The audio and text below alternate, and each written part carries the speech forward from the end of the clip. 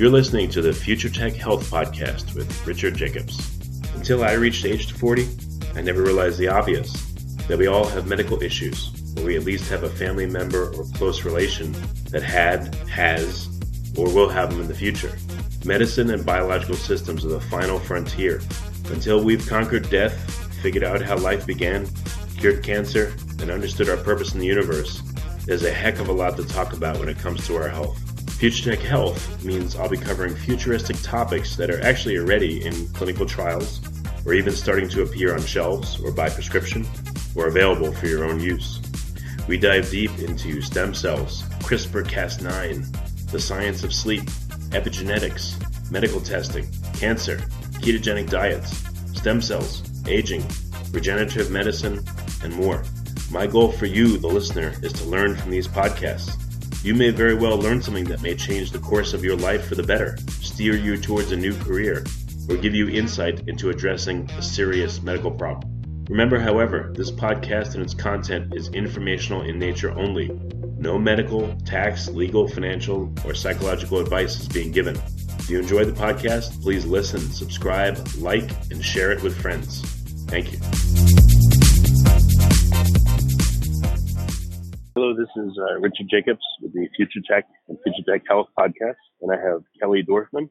She's an author and a nutritionist, and her focus appears to be using nutrition therapeutically to improve brain function, energy, and mood, which are all super important things. So, Kelly, thanks for coming.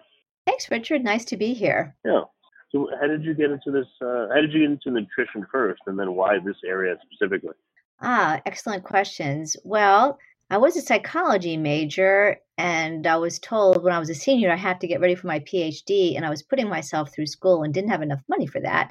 So I was looking for something I could do that would be more practical, and I went home. I was food shopping for my mother. My mother hated to food shop, and I ran into a book called Sugar Blues, which is an old book from the 80s about how sugar affects your health. And I thought, wow, here's something that's really, really practical that I could do. So I changed my major and into nutrition, but I always wanted to use it therapeutically. I was disappointed that it was such an ancillary technique and strategy very often. I wanted to use it as a primary strategy, and that's always been my interest. And because I've always taken on difficult cases, I ended up getting a lot of brain cases, a lot of kids with development problems, a lot of older people with memory problems. So I developed a lot of interest in mood and behavior and brain issues. That's the short. Because the easy cases are easy. The hard ones are the most interesting. Yeah, and it just keeps you digging. And I have a family that's full of brain issues. My father had a brain tumor. My mother had brain cancer. My stepfather had a brain aneurysm. So one of my aunts said, boy, there must be something in the water. But whatever it was, it did get me interested in brain stuff. That's for sure. Yeah, definitely. That makes sense. It's, the people that work in health are like superheroes because they all have their own origin story where they were down in the dumps and something happened and then they decided to overcome it and become a hero to their friends and family. So you fit right in. Well, yeah, except that I was lucky. It wasn't a personal thing so much that I was trying to fix my own terrible health. But I was luckily I didn't have terrible health, although when I did change my diet, I felt better. But no, it was just, yes, the people around me. So, yep, I guess we all, what did they call that? The wounded healer or something. So perhaps that's what it is. So I'm glad to talk to you because, I speak to a lot of nutritionists and health people, and they'll give advice on how to help this, that, or the other. And then I ask them about the hard cases, and they don't shy away from them, but they kind of say, well, you can't help everybody. I've heard some people say that. So tell me about some of the difficult cases and what lengths did you have to go to help people? Well, I have many, many difficult cases, and sometimes the difficult cases are very straightforward if you look through the history long enough and you can find a thread. Like I had somebody sent to me recently that had hives all over her body, and that's a tough one because the allergist couldn't figure out what the problem was, and she'd been tested a bunch of times, and she was completely miserable. She was missing work. She was itching all the time, and I looked through all of her voluminous amounts of records because that's what you do when you're a detective and when you have a difficult case. And she had Hashimoto's disease. And one of the weird secondary issues with Hashimoto's, which is a thyroid autoimmune disease, is chronic hives. So I said to her, I said, what are you doing about this Hashimoto's? And she said, what Hashimoto's? And yeah, she'd never had, doctor didn't notice it, never been treated for it. And so in that case, I just kicked her right back to her doctor. So that was very, very simple, very straightforward. And other times, if it's something like eosinophilic esophagitis, where there's a lot of white cells in the throat or is some kind of cognitive issue, you're looking at long-term management strategies. And they tend to work very well, but you have to have a fair amount of patience for things going wrong and for tweaking. So I do, I guess. Where do you What? So what helps you in your detective work? What do people? Can people do anything to help you, to help them, or what kind of records do they assemble? Yeah, mostly they do all the work, to be honest with you, and I just sit there and listen. Most of the time, I would say people tell me what the answer is, and they just don't know they know the answer, or they have no confidence in what the answer is. But I would say, gosh, maybe 3/4 of the time, people pretty much have an idea and are not shocked. Now, this woman with the Hashimoto's was very shocked and upset. But that was a medical problem that had been missed. That's unusual. But other times people would say, "Oh yeah, I mean, I thought about that, but I mentioned it to the ABC person, and they said no, that couldn't be." So sometimes it's just building confidence and building a case around it, and also treating the person, not the test. I mean, a lot of times people come in with tests, and the tests look okay, but clinically they're not functioning well, and in that case, you always deal with the person, not the test results. So that helps. I've heard a lot about this. Someone's in range for jumping. The doctor says you're in range, but the person still feels bad.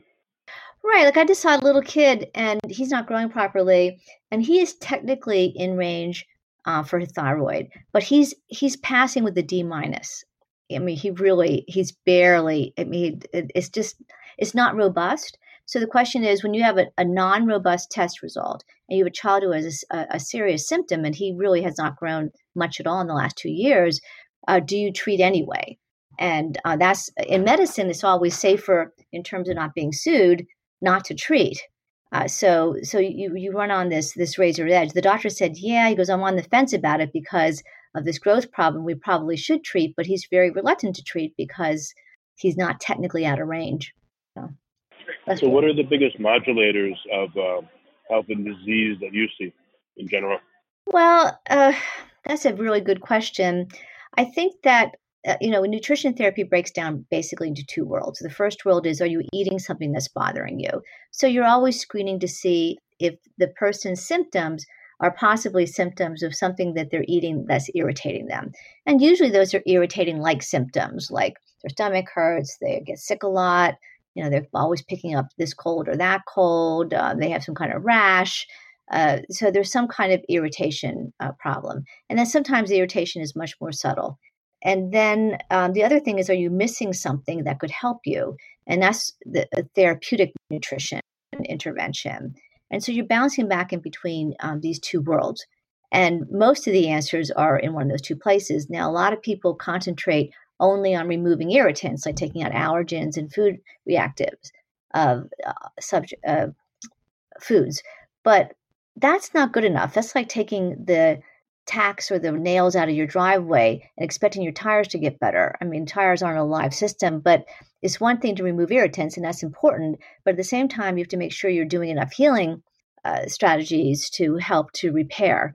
And so we're looking at both of those kind of things. And, in most conditions, Richard, these days are walking wounded conditions. I mean, there are some very dangerous diseases out there that can knock people down, and cancer and those type of things. But a lot of things that we're looking at are chronic autoimmune diseases, for example, have gone way up, so that they're long-term management type things, allergies, just feeling generally fatigued or fuzzy-headed. These are conditions that don't always have a disease that you can just throw a drug at, right? Not a pill for every ill. I mean, what they are is they're long-term complicated situations that need to be managed. And nutrition works very well in those situations. Whereas if you get run over by a truck, you want to go to your doctor because they're very, very good at that.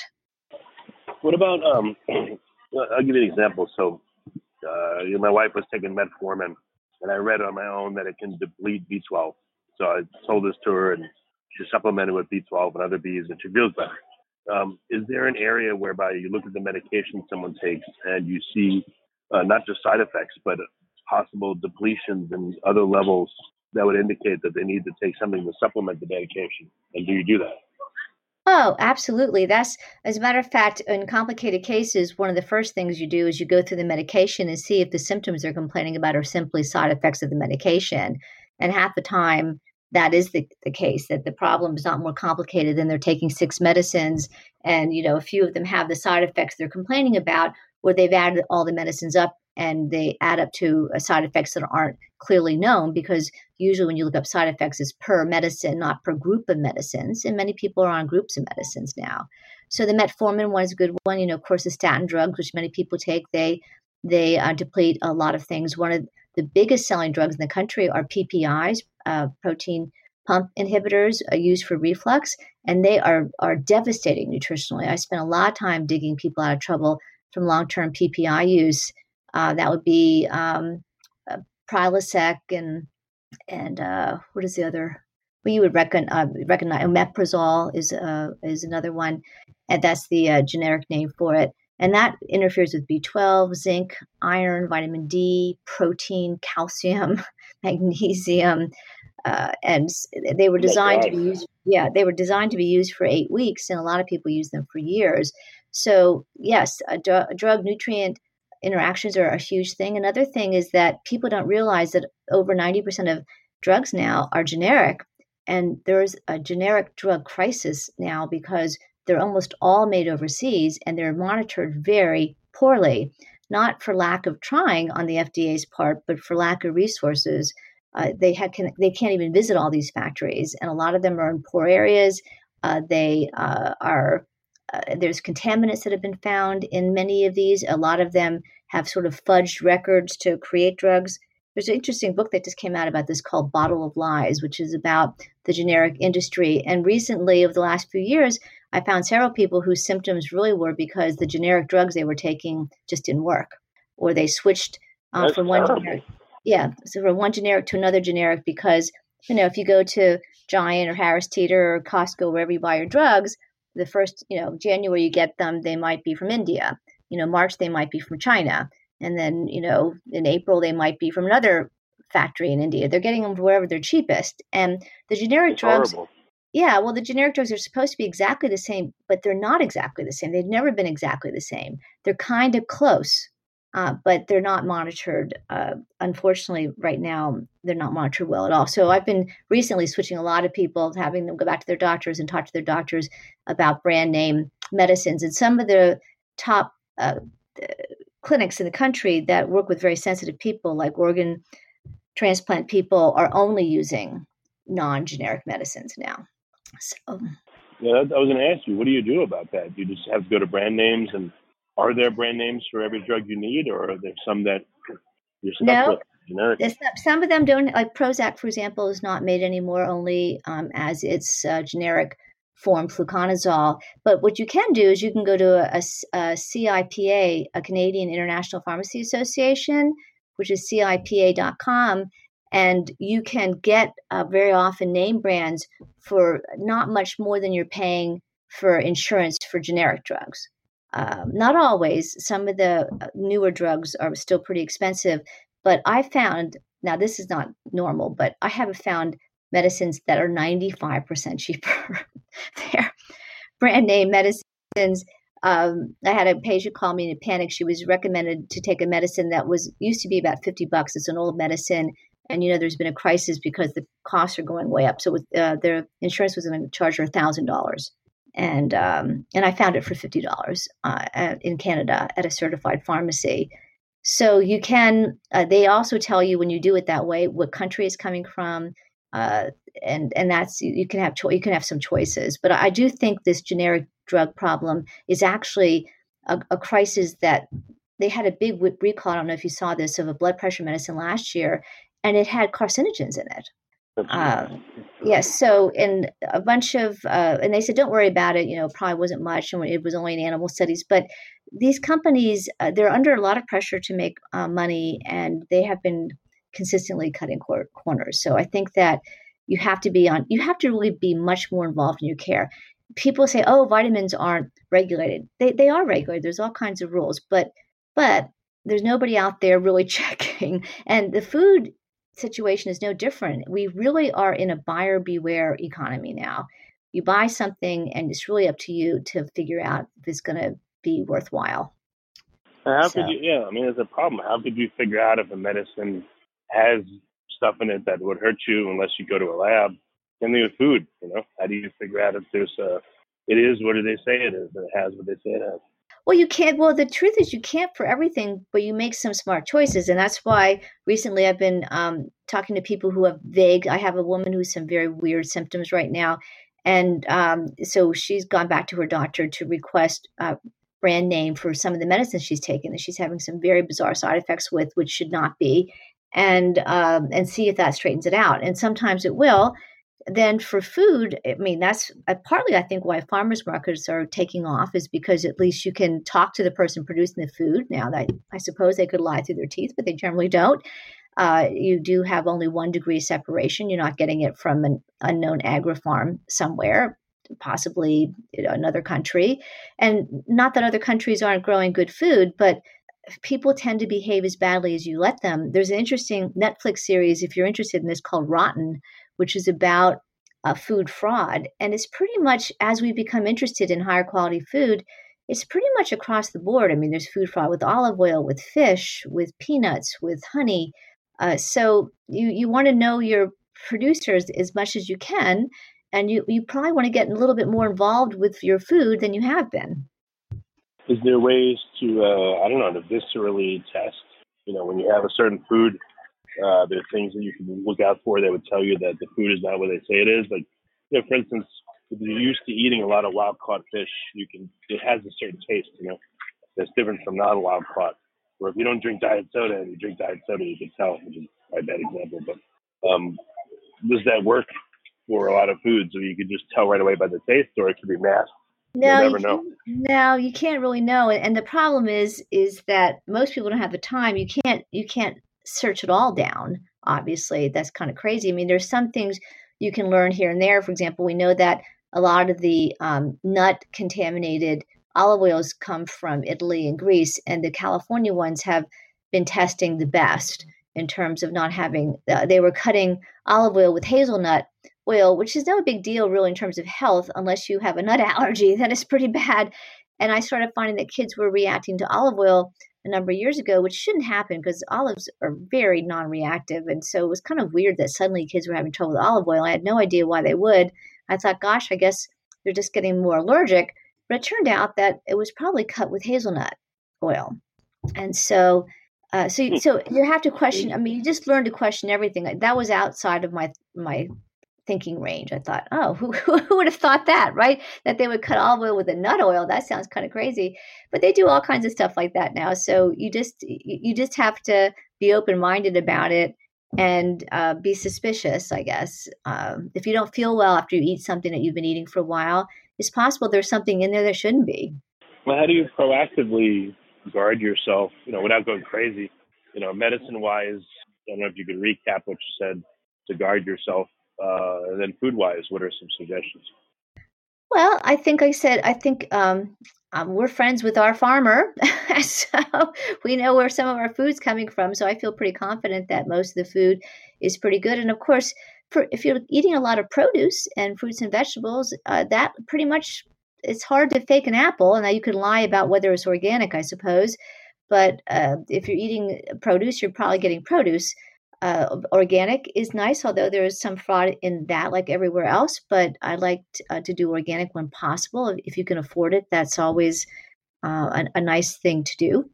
And and that's pretty much what you have to. Like I said, you have to become more involved with your food supply to some extent. And medicines. What was the CIPA, the Canadian Pharmacy thing you talked about? What's the role of that company? An organization? Well, it is. It's an international organization that makes sure that the pharmacies that belong to them are following certain rules and are not just fly-by-night operations where you're getting cornstarch in capsules.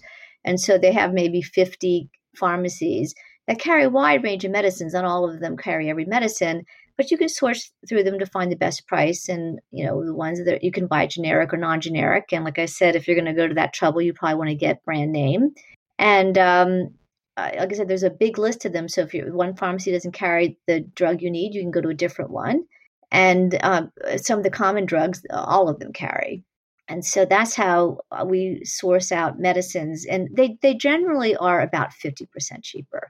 Like I said, I have found them even more discounted. I don't think they're so much discounted as they're more fairly priced. Our medicines are very much, the prices have been exaggerated. We all know about the insulin crisis over the last couple of years, where they just pushed the price of that way up and out of the reach of some people, which has been devastating. It's a devastating problem. How much has it gone up? I don't know. It's 10 or 20 times. I mean, over the last, it's dramatic. I mean, there's been some reports of young, kids in their 20s who are dying because they can't afford. I mean, I actually even saw one of those medical shows, like those doctory shows on TV, where they had one of those stories because of the cost going up so much.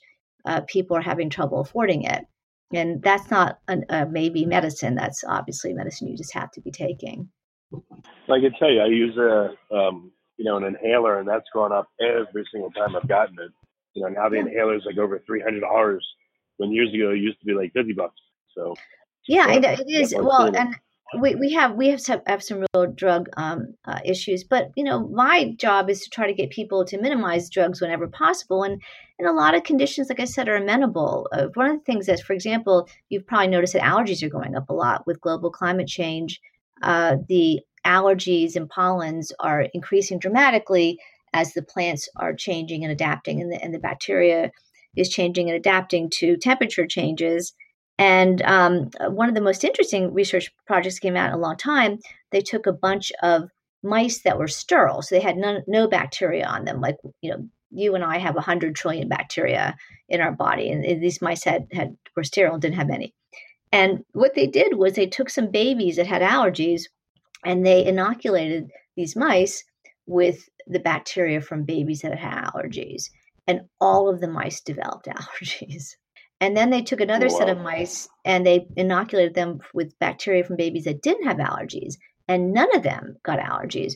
So they thought there must be a difference here. And they were actually able to identify a bacteria family called Clostridia that was very low in people that tended to get allergies. So they're hoping, and this is how kind of research right now works, is that it's always sort of geared towards of a product at the other end, but they're hoping to find some bacteria that one day they'll be able to give people who have allergies, and they won't have as many allergies anymore. Now, I think that's sort of a pipe dream. I think that what we need to do is get more diversity with our bacteria, because kids born in this generation have half the bacteria in their body compared to previous generations, and that's because of a lot of dietary and cultural and climate changes. So we need to get that good bacteria back. It seems to be very protective against allergies. So in your detective work, are you asking for people to get certain labs done or sequence their microbiome or do DNA testing? I mean, what kind of things do people need to do if they don't have that info on hand? Well, most people who see me have seen 4 or 5 people before, so they have enough to start with. But occasionally they don't, or they have a symptom that hasn't been addressed. And there's stool tests you can do, there's blood tests. I try to send them back to their physicians to do that, because there's much more likelihood that they'll get insurance coverage by doing that. But yes, the tests I don't do a whole lot of is genetic testing, although I will send people to certain doctors for that. But there's been a lot of genetic testing in the nutrition field over the last couple of years, and it's not quite ready for clinical use. I mean, some of it's okay. I really like the gene detox testing, where you can test the way that your genes regulate your detoxification pathways.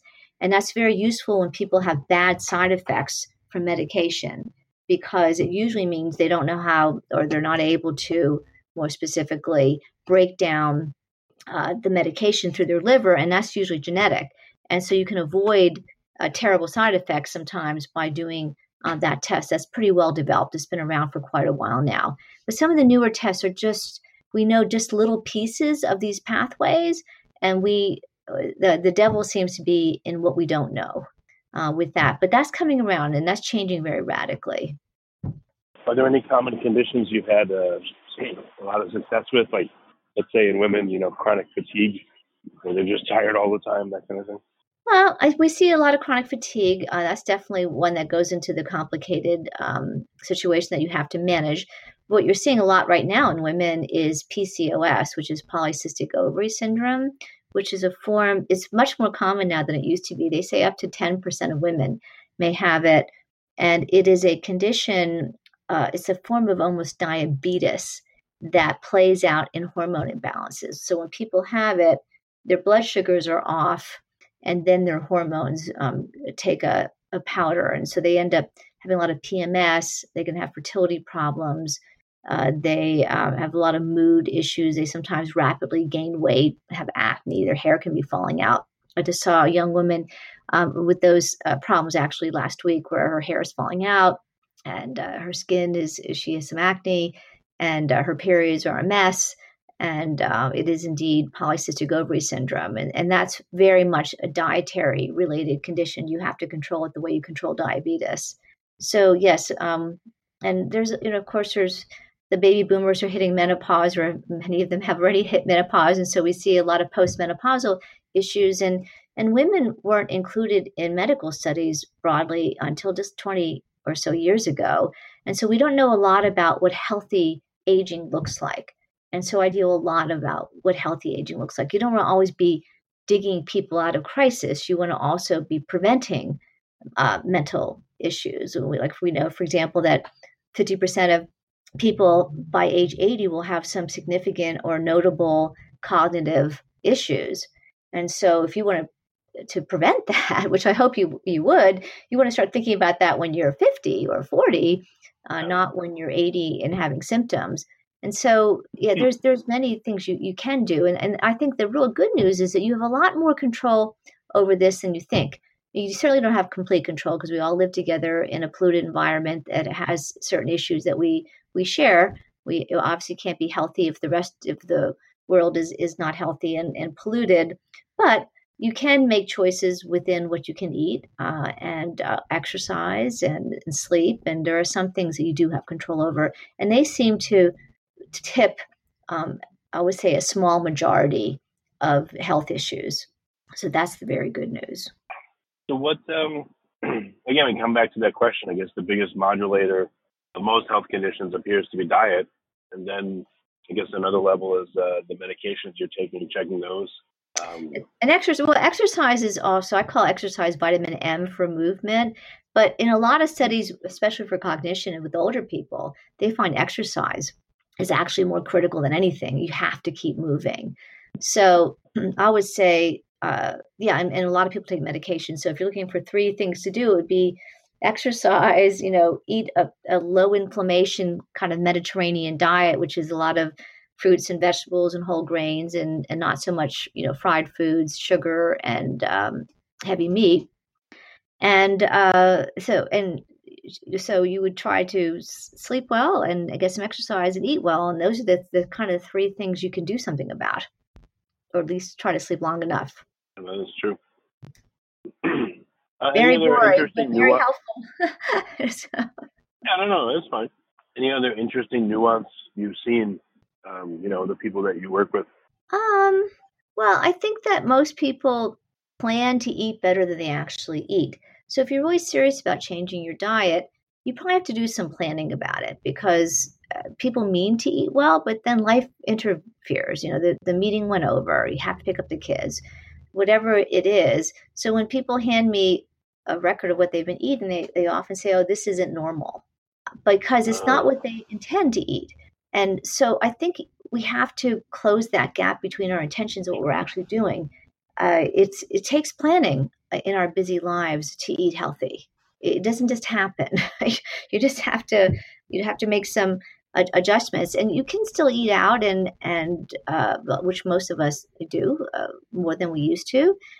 There's a lot more healthy choices. There's a lot of places you can eat now that have decent choice. You can go to some of these salad places like Sweet Greens and that you can just really eat quite well out.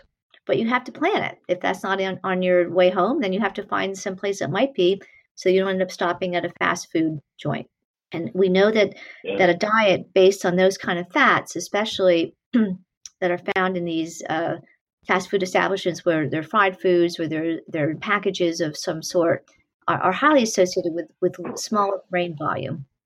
And in animal studies when animals eat like that, they have the initial tangles of Alzheimer's disease just from eating kind of bad fats, because your brain is mostly fat. And so you incorporate your fats into your brain. And if you have these shelf-stable fats, you have a brain that doesn't remain as flexible and doesn't send signals in the same way. So by eating these kind of bad fats and these packaged foods, these fried foods over a long period of time, you're doing an uncontrolled experiment with your brain. And so that would be a big takeaway is, watch your fats. Your brain's mostly fat. That's why they call people fatheads. Yeah. I guess you don't want a shelf-stable brain. You don't want a shelf-stable brain. That's right. One. You want one that can send signals properly. And the kind of fats you use literally incorporate into your brain the way a brick incorporates into a wall. And it changes the way you send signals. That function follows structure. And we know in animal studies where they sacrifice animals and look at their brains, the kind of fats really dramatically change the kind of brains they form. So it's really important, the kind of fats you eat. And many of us are doing a lot of snacking with these shelf-stable fats, and they over time change the structure of your brain. So that might be a takeaway for people. You want to look at your diet, look at the kind of fats you're eating. That can make a big difference. One meta-analysis with 185 studies found that when people took fish oil, looking over all these studies as a whole, they found that there was some amelioration of a junk food diet, that taking fish oil took some of the sting out of some of the bad eating. Now, of course, it's still better to eat, health foods and everything, but fish oil provided some benefit as a protective agent. What's your opinion of diets that people are on? The keto diet, being a vegan, other diets out there that are popular right now. Well, I think the best diet is pretty quiet and boring. It's mixed up with, I'm not against people eating meat. I hope that we would raise it more humanely. But there's, the chicken and fish, and mostly you want to have plant-based foods like vegetables and fruits and whole grains and nuts and seeds. You want to use that as a base. And then add perhaps some goat cheese or some low-fat dairy, some fish and chicken on top of that, and lower the processed food aspect, the white food, if you will, aspect. And that's kind of the best diet. Some version of the Mediterranean diet just consistently has been found in depression studies and in there was this, what was that study called? SMILE was the depression study where they found a diet like that helped about a third of people with major depression. It's so that basic diet comes up the best when across the board for anti-inflammation.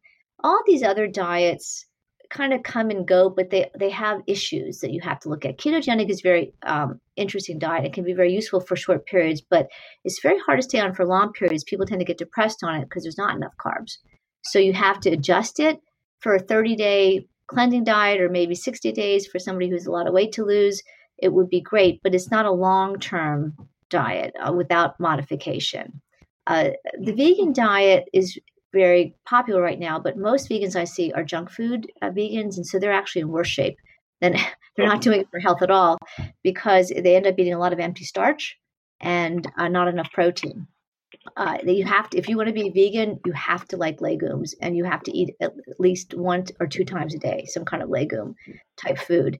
And most vegans aren't doing that. They're eating, pizzas without cheese on it, so it's just bread and sauce, type thing, and not eating really enough of these other kinds of protein foods that are concentrated in nutrients.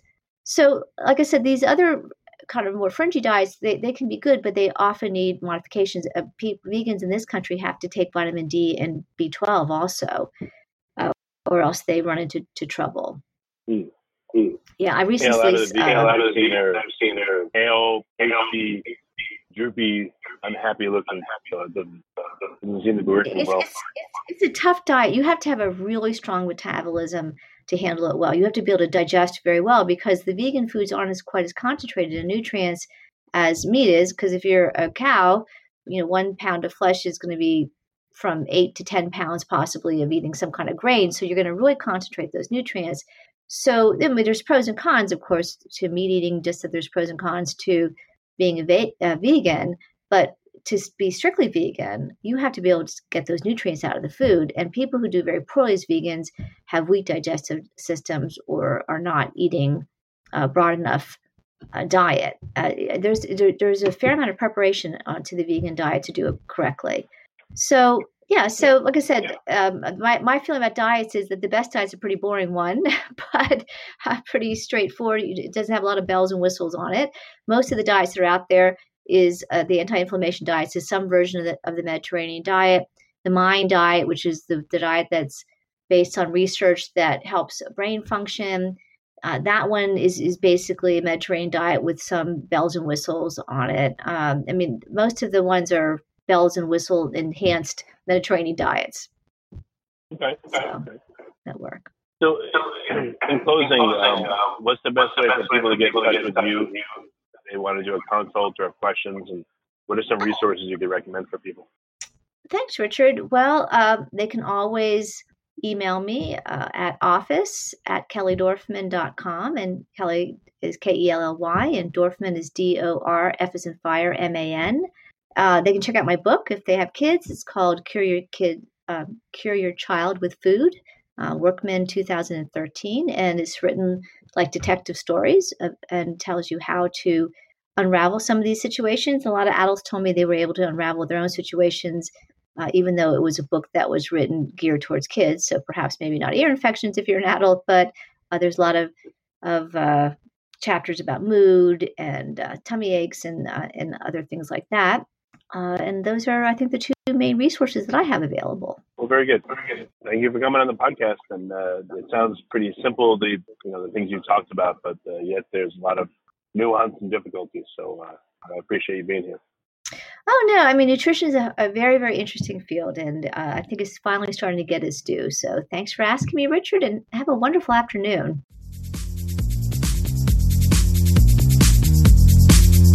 You're listening to the Future Tech Health Podcast with Richard Jacobs. Until I reached age 40, I never realized the obvious, that we all have medical issues, or we at least have a family member or close relation that has, or will have them in the future. Medicine and biological systems are the final frontier. Until we've conquered death, figured out how life began, cured cancer, and understood our purpose in the universe, there's a heck of a lot to talk about when it comes to our health. Future Tech Health means I'll be covering futuristic topics that are actually already in clinical trials, or even starting to appear on shelves or by prescription, or available for your own use. We dive deep into stem cells, CRISPR-Cas9, the science of sleep, epigenetics, medical testing, cancer, ketogenic diets, stem cells, aging, regenerative medicine, and more. My goal for you, the listener, is to learn from these podcasts. You may very well learn something that may change the course of your life for the better, steer you towards a new career, or give you insight into addressing a serious medical problem. Remember, however, this podcast and its content is informational in nature only. No medical, tax, legal, financial, or psychological advice is being given. If you enjoyed the podcast, please listen, subscribe, like, and share it with friends. Thank you.